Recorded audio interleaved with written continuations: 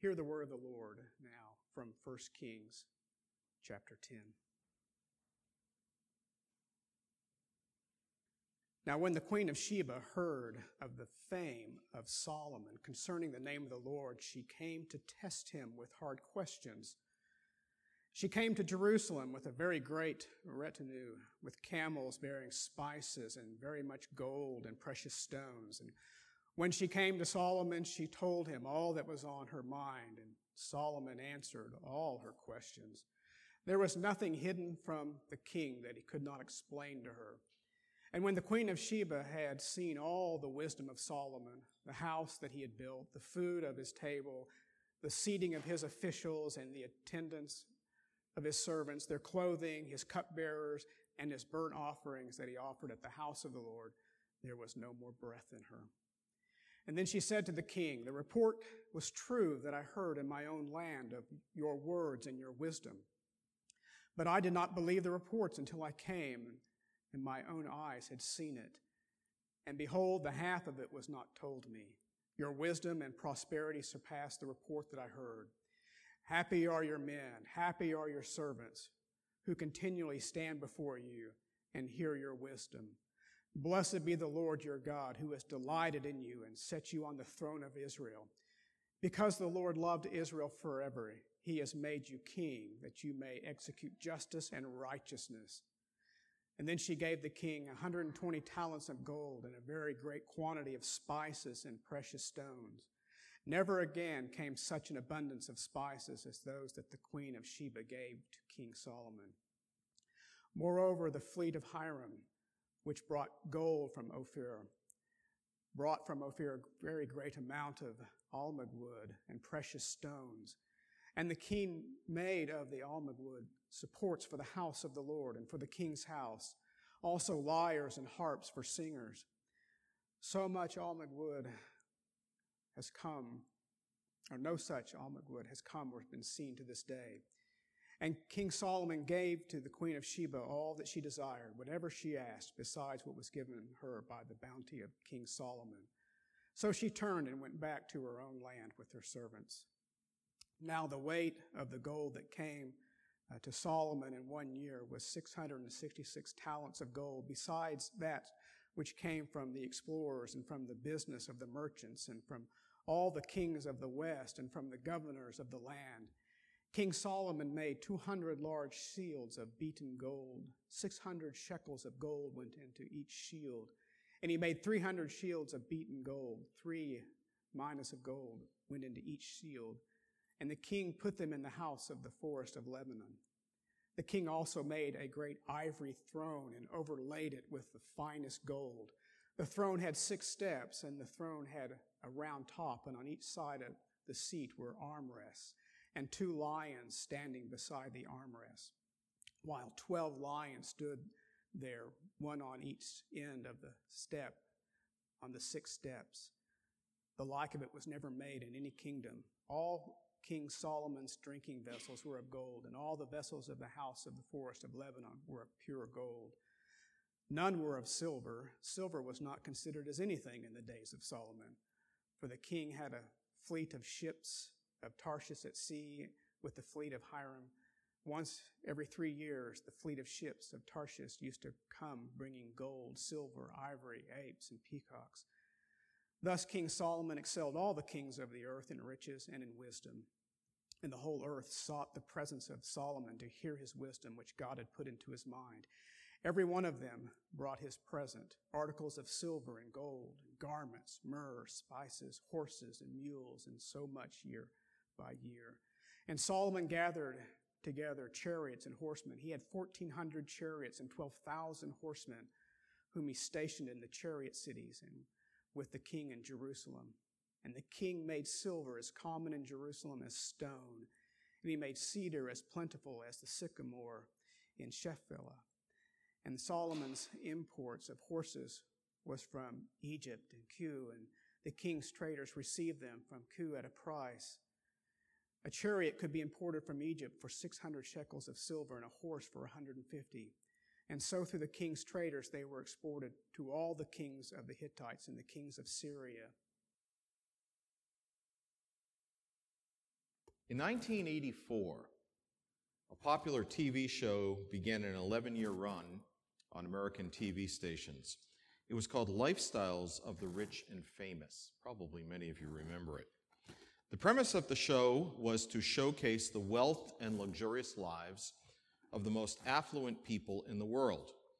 It was extremely popular, and after it went off the air, it was followed by a similar program called The Fabulous Life of, and then whoever the subject for the day happened to be would be added. That show ran through 2014, and even now, one network has a show that it calls The Filthy Rich Guide. All of these TV shows are intended to satisfy the curiosity of audiences who wish to peer into the world of opulence and extravagance of the exorbitantly prosperous. And probably those who watch wish that they could enjoy just such a lifestyle. To them, abundant money brings comfort and happiness as these TV series portray it. Are they right? Is that a correct evaluation? Well, 1 Kings chapter 10 tells us something about such a lifestyle. In fact, looking back on the reign of King Solomon, our Lord Jesus spoke these words, remembering the splendor of that reign. Matthew 6, 28 and 29, he says, "Consider the lilies of the field, how they grow. They neither toil nor spin. Yet I tell you, even Solomon in all of his glory was not arrayed like one of these." And then later in Matthew's gospel, he says, "The queen of the south will rise up in judgment at this generation and condemn it, for she came from the ends of the earth to hear the wisdom of Solomon." His fame had spread far and wide. And 1 Kings chapter 10 describes to us the highest point of Solomon's reign. We're told in chapter 4 that the geographical extent of his reign was from the Euphrates River all the way to Egypt. The Lord had given to him all of the land that had been promised to Abraham. Solomon reigned over it. We're told here of the amazing riches that belonged to Solomon at the height of his realm. For example, gold is emphasized in this chapter. Now, if we try to put these figures into modern figures that we're able to understand, it's a little bit difficult. 1 talent, for example, it's disputed among the scholars exactly how to make that equivalent in modern language. I've chosen a figure that's right in the middle of the range that is given by scholars. So let's say that a talent is about 90 pounds itself. 1 talent is 90 pounds. 1 talent of gold would be 90 pounds. That means 666 talents of gold is approximately 60,000 pounds, or just over 27,000 kilograms. And apparently, in large measures, gold is sold today in kilograms. Now, I went looking to see what is the price of gold right now, and it's just under $1,300 an ounce. Now, if you do the math and you figure it all out, I'm not very good at math, but it comes to over $1 billion a year in gold is what came to Solomon in tribute. That's a lot of money. We're told in verses 15 through 20 that he had an opulent throne. In fact, the writer of the book of 1 Kings tells us that the like of it was never made in any kingdom. It was an ivory throne that was covered with gold. It had 6 steps. It had 2 lions on each step, plus a lion on each side of the throne. The drinking vessels in Solomon's household were made of gold because silver was like nothing. He had a fleet of ships described to us in verse 22, and the cargo of those ships was gold and silver and ivory and apes and peacocks, because apparently he had his own private menagerie. We're told that he had horses and chariots. In fact, he writes about this in the Song of Solomon, chapter 3. 1,400 chariots, war machines to conquer and to subdue people, and 12,000 horsemen. Silver was as common as cedar, and he had horses from Egypt. Look again with me at verses 23 through 25. It's amazing what is described to us. King Solomon excelled all the kings of the earth in riches and in wisdom and the whole earth sought the presence of Solomon to hear his wisdom, which God had put into his mind. Every one of them brought his present, articles of silver and gold, garments, myrrh, spices, horses, mules, so much year by year. Imagine the accumulation of goods that belonged to this king. It's amazing. This is lifestyles of the rich and famous. This is the son of David who had to flee from King Saul and hide in caves in the wilderness. This was his son, and we see the height to which God raised him. Now, we might ask the question, how did he accumulate all this wealth? Well, I wish that we had time to read the first 10 chapters of the book of 1 Kings because it tells us that story. But let me summarize it for you. When Solomon was a young man, he sought the Lord with all of his heart. It was the desire of his very being to seek after the Lord. And all of the blessings that we read about in chapter 10 were the result of the Lord coming upon a young king who served him with a loving heart. He was a godly man who put the Lord first in all things. And this amazing chapter is the account to us of what God gave to him as a result of his devotion and dedication. It's a really nice story, isn't it? Now, I'm not here today to preach you a sermon about prosperity. In fact, we all ought to condemn those. I don't even like to call it the prosperity gospel because it's not a gospel. It's a lie. That's not what we're here to think about because there's more. Not only did Solomon rise to the highest place, but Solomon fell terribly. And chapter 11 tells us the story of his fall. That's what I want to focus our attention on today. Read with me verses 1 through 8 of chapter 11. Now, King Solomon loved many foreign women, along with the daughter of Pharaoh. If we had read chapter 9, we would read about the daughter of Pharaoh. Moabite, Ammonite, Edomite, Sidonian, and Hittite women, from the nations concerning which the Lord had said to the people of Israel, "You shall not enter marriage with them, neither shall they with you, for surely they will turn away your heart after their gods." Solomon clung to these in love. He had 700 wives who were princesses and 300 concubines, and his wives turned away his heart. For when Solomon was old, his wives turned away his heart after other gods, and his heart was not wholly true to the Lord his God, as was the heart of David his father. For Solomon went after Ashtoreth, the goddess of the Sidonians, and after Milcom, the abomination of the Ammonites. So Solomon did what was evil in the sight of the Lord and did not wholly follow the Lord as David his father had done. Then Solomon built a high place for Chemosh, the abomination of Moab, and for Moloch, the abomination of the Ammonites on the mountain east of Jerusalem. And so he did for all his foreign wives who made offerings and sacrificed to their gods. Verses 1 through 8 of chapter 11 describe to us Solomon's sin. If we were to continue reading in chapter 11, we would find the Lord's judgment upon Solomon and then stories of the adversaries that God brings against this once great king. We ought to ask the question, why did that which began in godly humility, with a man seeking after the Lord with all of his heart, why did this end in such terrible sin? What was it that happened to this king who had perhaps greater blessing than anyone who has ever lived? What was it that took his heart away from the Lord his God and caused him to end in such tragedy? Well, I want to suggest to you from the text 5 reasons why Solomon fell. All of these are intended to be warnings to us so that we might be kept in the way. The first reason that Solomon fell is that Solomon allowed other loves to capture his heart. You know, it's one thing to say, I love someone or something. And at that moment, that may be true, and my devotion may be given to that one or to that thing. But that's no guarantee that that will continue to be the case throughout my life. And that's what happened to Solomon. Early in his reign, he loved the Lord with all of his heart. But we find here, because of his attraction and attention to foreign women, other loves captured his heart, and thus he began to turn away from the Lord his God.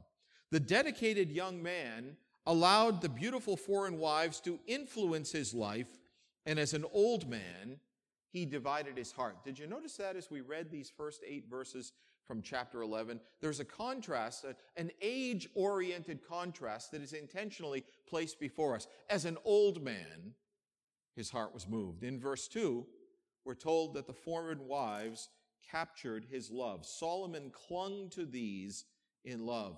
And we're told in verse 4 that it was his foreign wives who turned his heart after other gods, so that his heart was not wholly true to the Lord his God, as was the heart of his father David.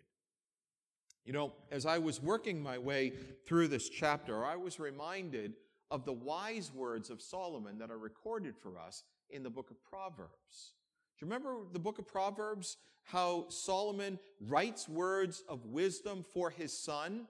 And it may be that he's preparing his son to follow in his footsteps and take up the reign over the nation of Israel. My son, hear my words. Solomon spoke words to his son to help his son, but they're words that he himself forgot. For example, in Proverbs chapter 3, he says, "Let not steadfast love and faithfulness forsake you. Bind them around your neck. Write them on the tablet of your heart, so you will find favor and good success in the sight of God and man." Make the acquisition and the maintenance of love the central characteristic of your life. And then Solomon goes on with words that probably many of us know very well. The next verse in Proverbs 3, trust in the Lord. You could probably say it with me. Trust in the Lord with all your heart, and lean not to your own understanding.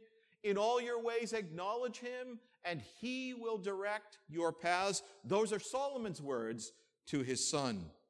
He says, "Be not wise in your own eyes. Fear the Lord and turn away from evil. It will be healing to your flesh and refreshment to your bones."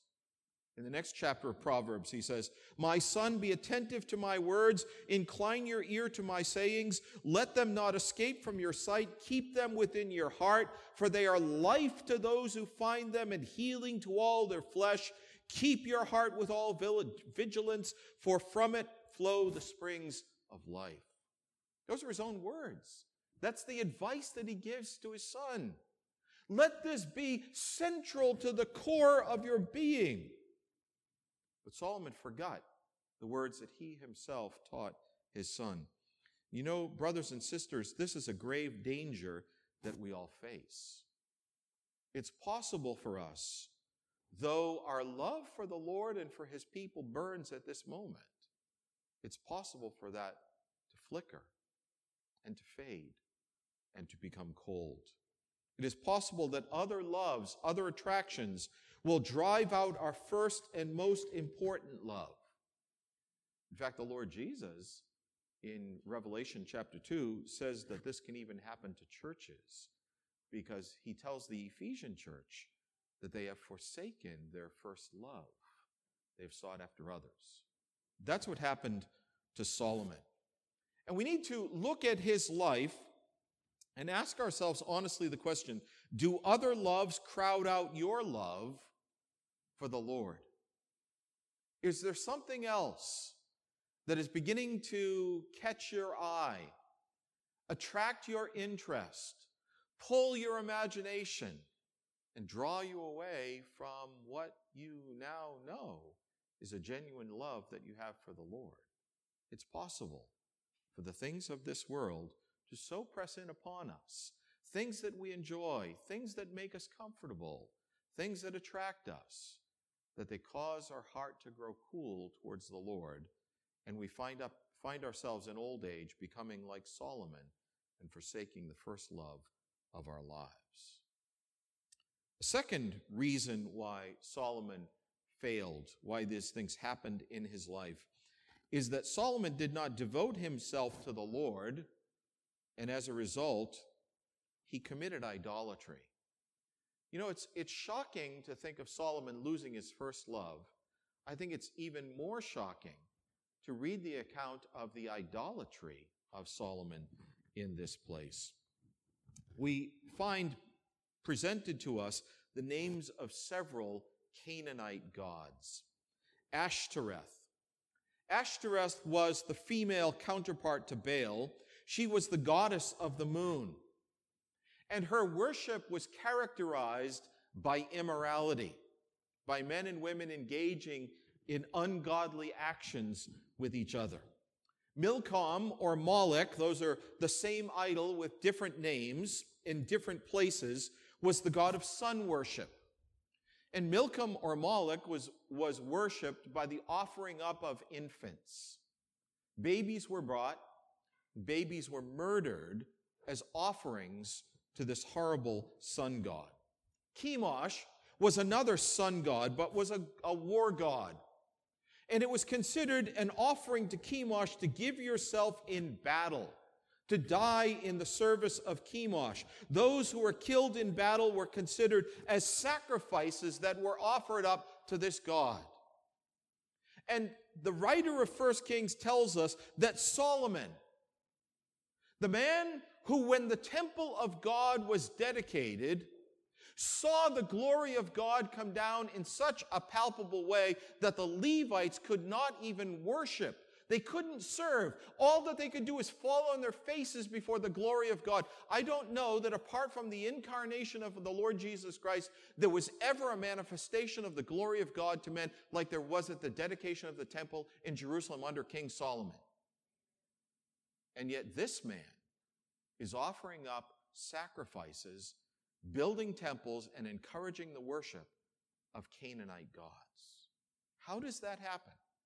How do you go from the heights, from being utterly devoted to the Lord where he appears in a theophany, to going up to the mountains outside of Jerusalem, to high places, and worshiping the worst gods of the Canaanites, of the pagans? God appeared to him twice during his lifetime, and yet he sinned in this gross way. Once again, I ask the question, did he forget his own words? Once more, you can say the text that I'm about to quote to you. The fear of the Lord is what? It's the beginning of knowledge. Fools despise wisdom and instruction. The fear of the Lord, the reverence of the Lord, the commitment to the Lord with all of the heart is the entryway. It's the doorpost. It's the way that we come in to know the Lord. Proverbs 15:16, better is a little with the fear of the Lord than great treasure and trouble with it. It's almost the theme verse for the life of Solomon, isn't it? When he was young, when he did not have much, when he had the opportunity to ask for wealth and did not do so but asked the Lord for wisdom, the Lord said, because you've not asked for fame, because you've not asked for wealth, I will give those things to you and I will give you wisdom. When he was humble, when he was young, he knew the fear of the Lord.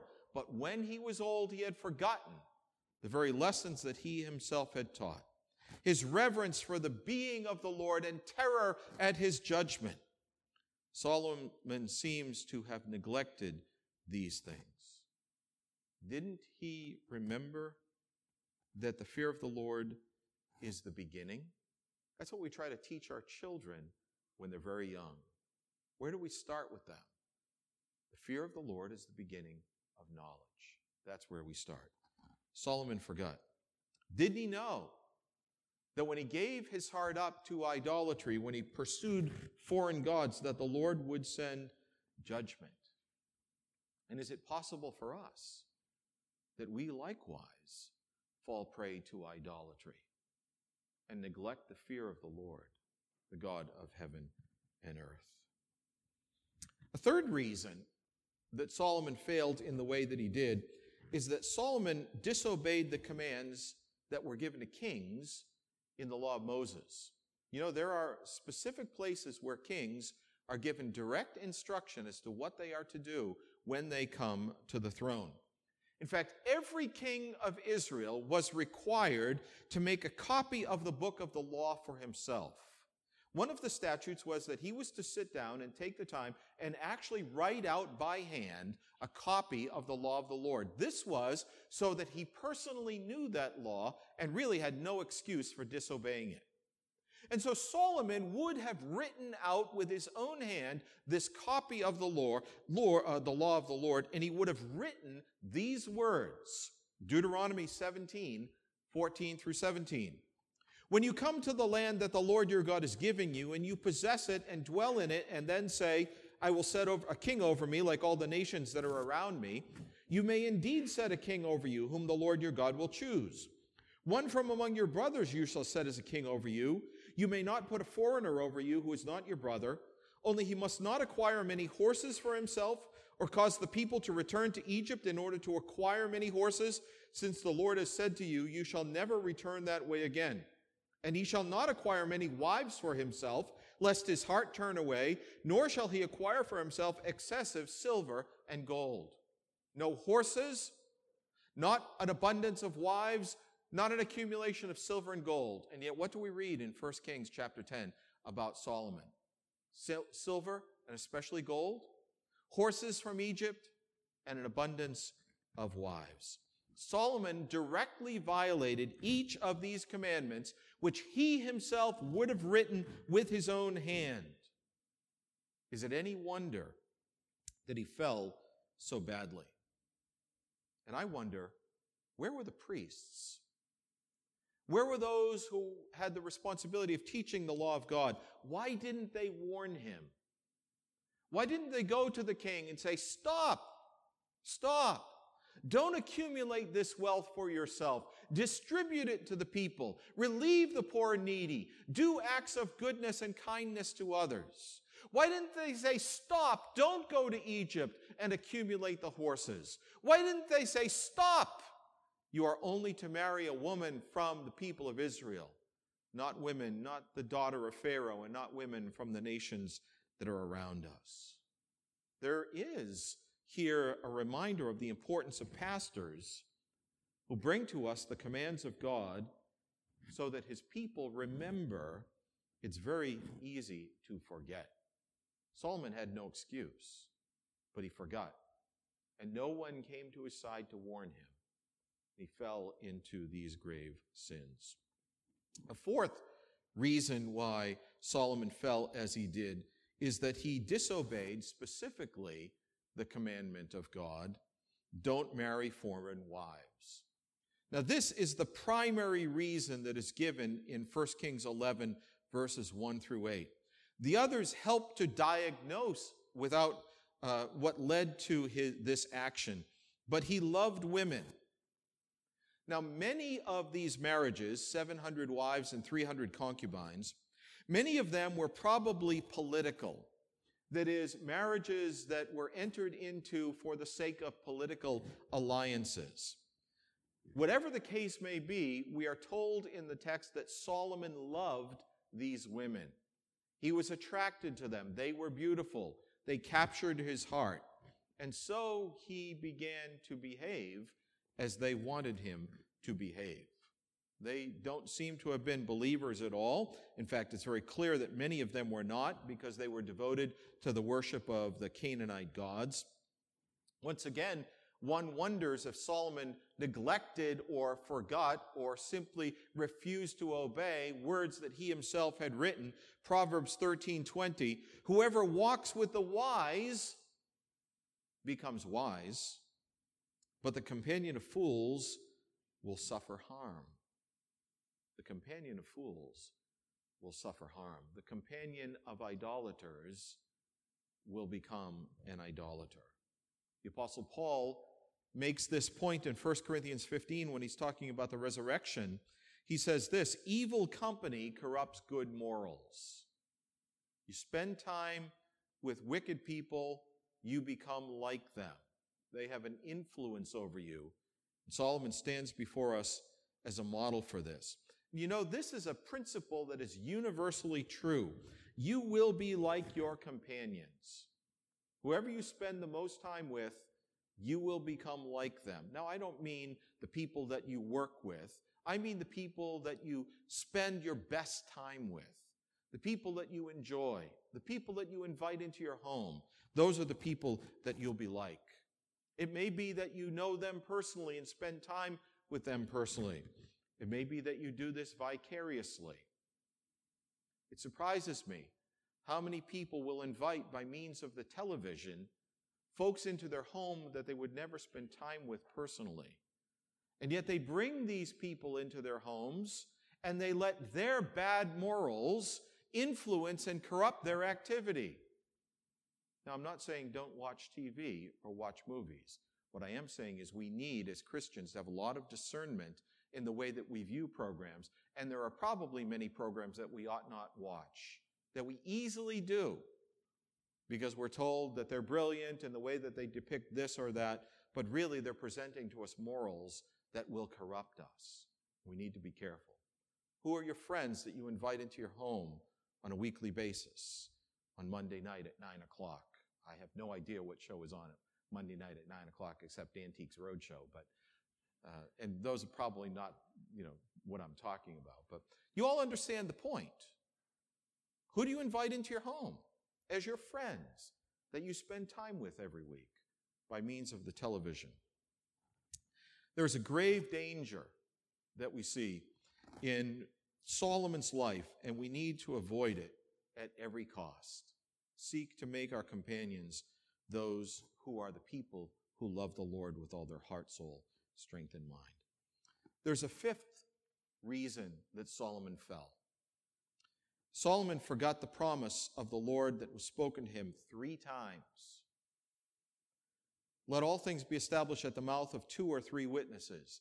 3 times Solomon received this witness. Listen to the texts. 2 Kings 2, 1 through 4.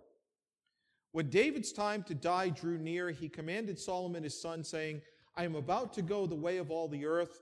Be strong and show yourself a man, and keep the charge of the Lord your God, walking in his ways and keeping his statutes, his commandments, his rules, and his testimonies, as it is written in the law of Moses, that you may prosper in all that you do and wherever you turn, that the Lord may establish his word that he spoke concerning me, saying, if your sons pay close attention to their way, to walk before me in faithfulness with all their heart and with all their soul, you shall not lack a man on the throne of Israel. The Lord spoke that to David, and David repeated it to Solomon before he died. The first time that Solomon heard this promise. Obey the Lord and serve him with all of your heart, and you will prosper. We see that early in his reign. 1 Kings 3:14. The Lord comes and speaks to Solomon. He says, if you will walk in my ways, keeping my statutes and my commandments as your father David walked, then I will lengthen your days. He hears it from David. He hears it from God. 1 Kings 9:3. And the Lord said to him, I have heard your prayer and your plea which you have made before me. I have consecrated this house that you have built by putting my name there forever. My eyes and my heart will be there for all time. And as for you, if you will walk before me as David your father walked, with integrity of heart and uprightness, doing according to all that I've commanded you and keeping my statutes and my rules, then I will establish your royal throne over Israel forever, as I promised David your father, saying, you shall not lack a man on the throne of Israel. But if you turn aside from following me, you or your children, and do not keep my commandments and my statutes that I have set before you, but go and serve other gods and worship them, then I will cut off Israel from the land that I have given them, and the house that I have consecrated for my name I will cast out of my sight, and Israel will become a proverb and a byword among all the nations. And this house will become a heap of ruins. Everyone passing by it will be astonished and will hiss, and they will say, why has the Lord done this to this land and to this house? Then they will say, because they abandoned the Lord their God, who brought their fathers out of the land of Egypt and laid hold on other gods and worshiped them and served them. Therefore the Lord has brought all this disaster on them. 3 times, very specifically, very directly, Solomon heard these words. Keep my commandments and I will bless you.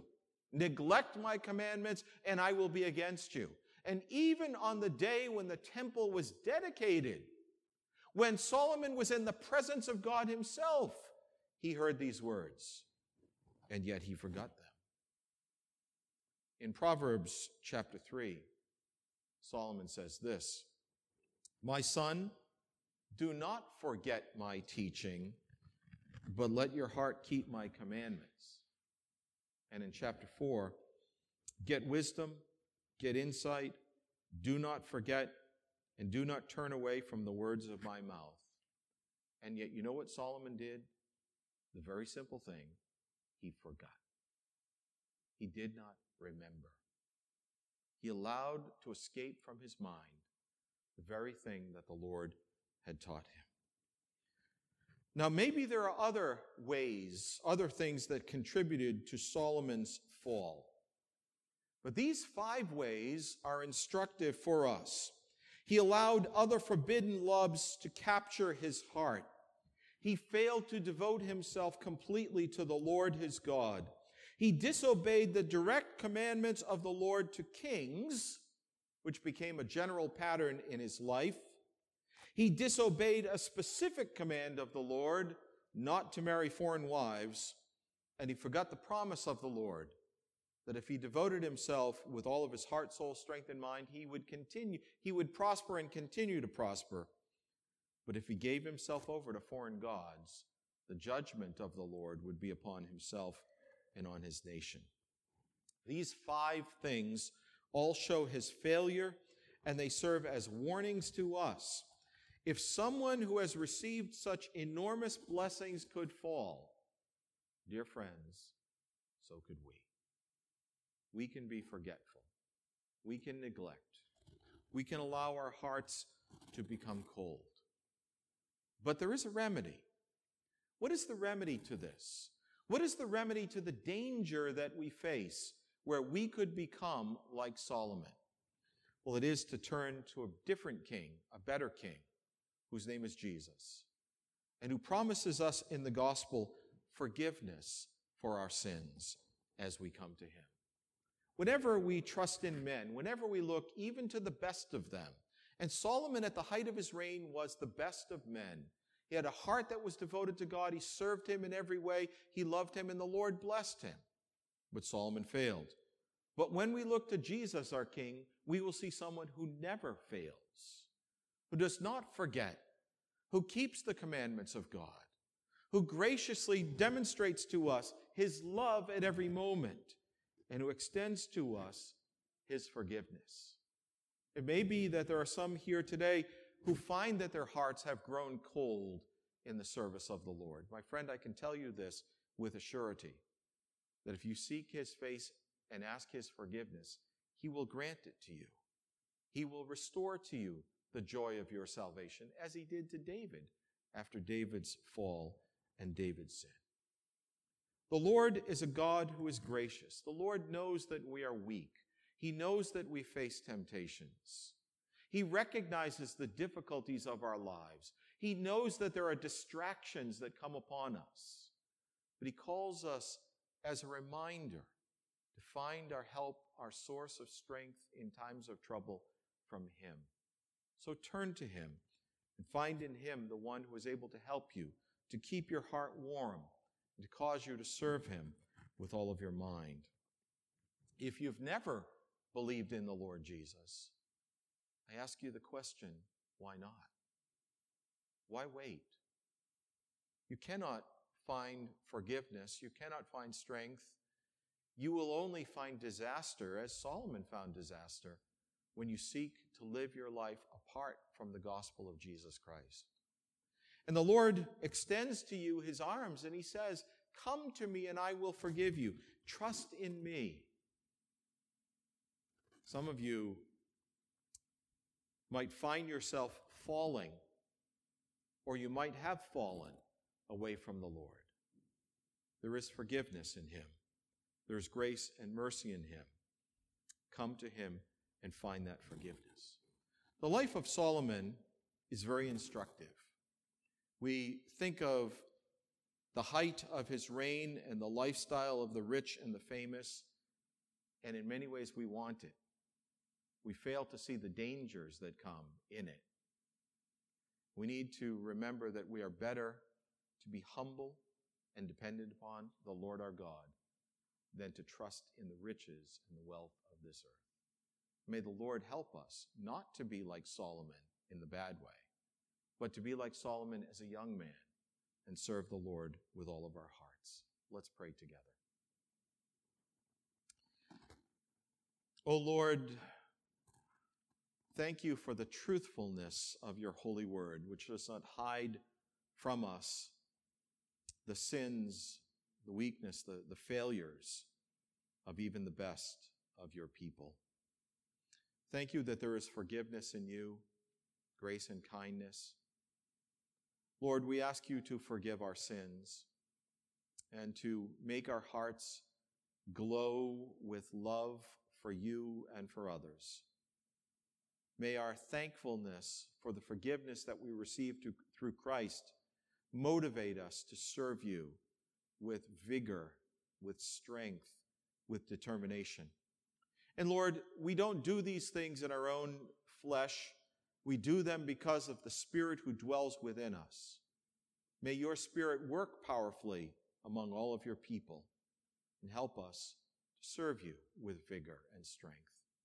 And for those who have not found forgiveness in Christ, we ask that this day might be the day where they come to life and find the relief that comes from a gracious God who satisfies the debt against sin by the action of his Son. We pray in Christ's name.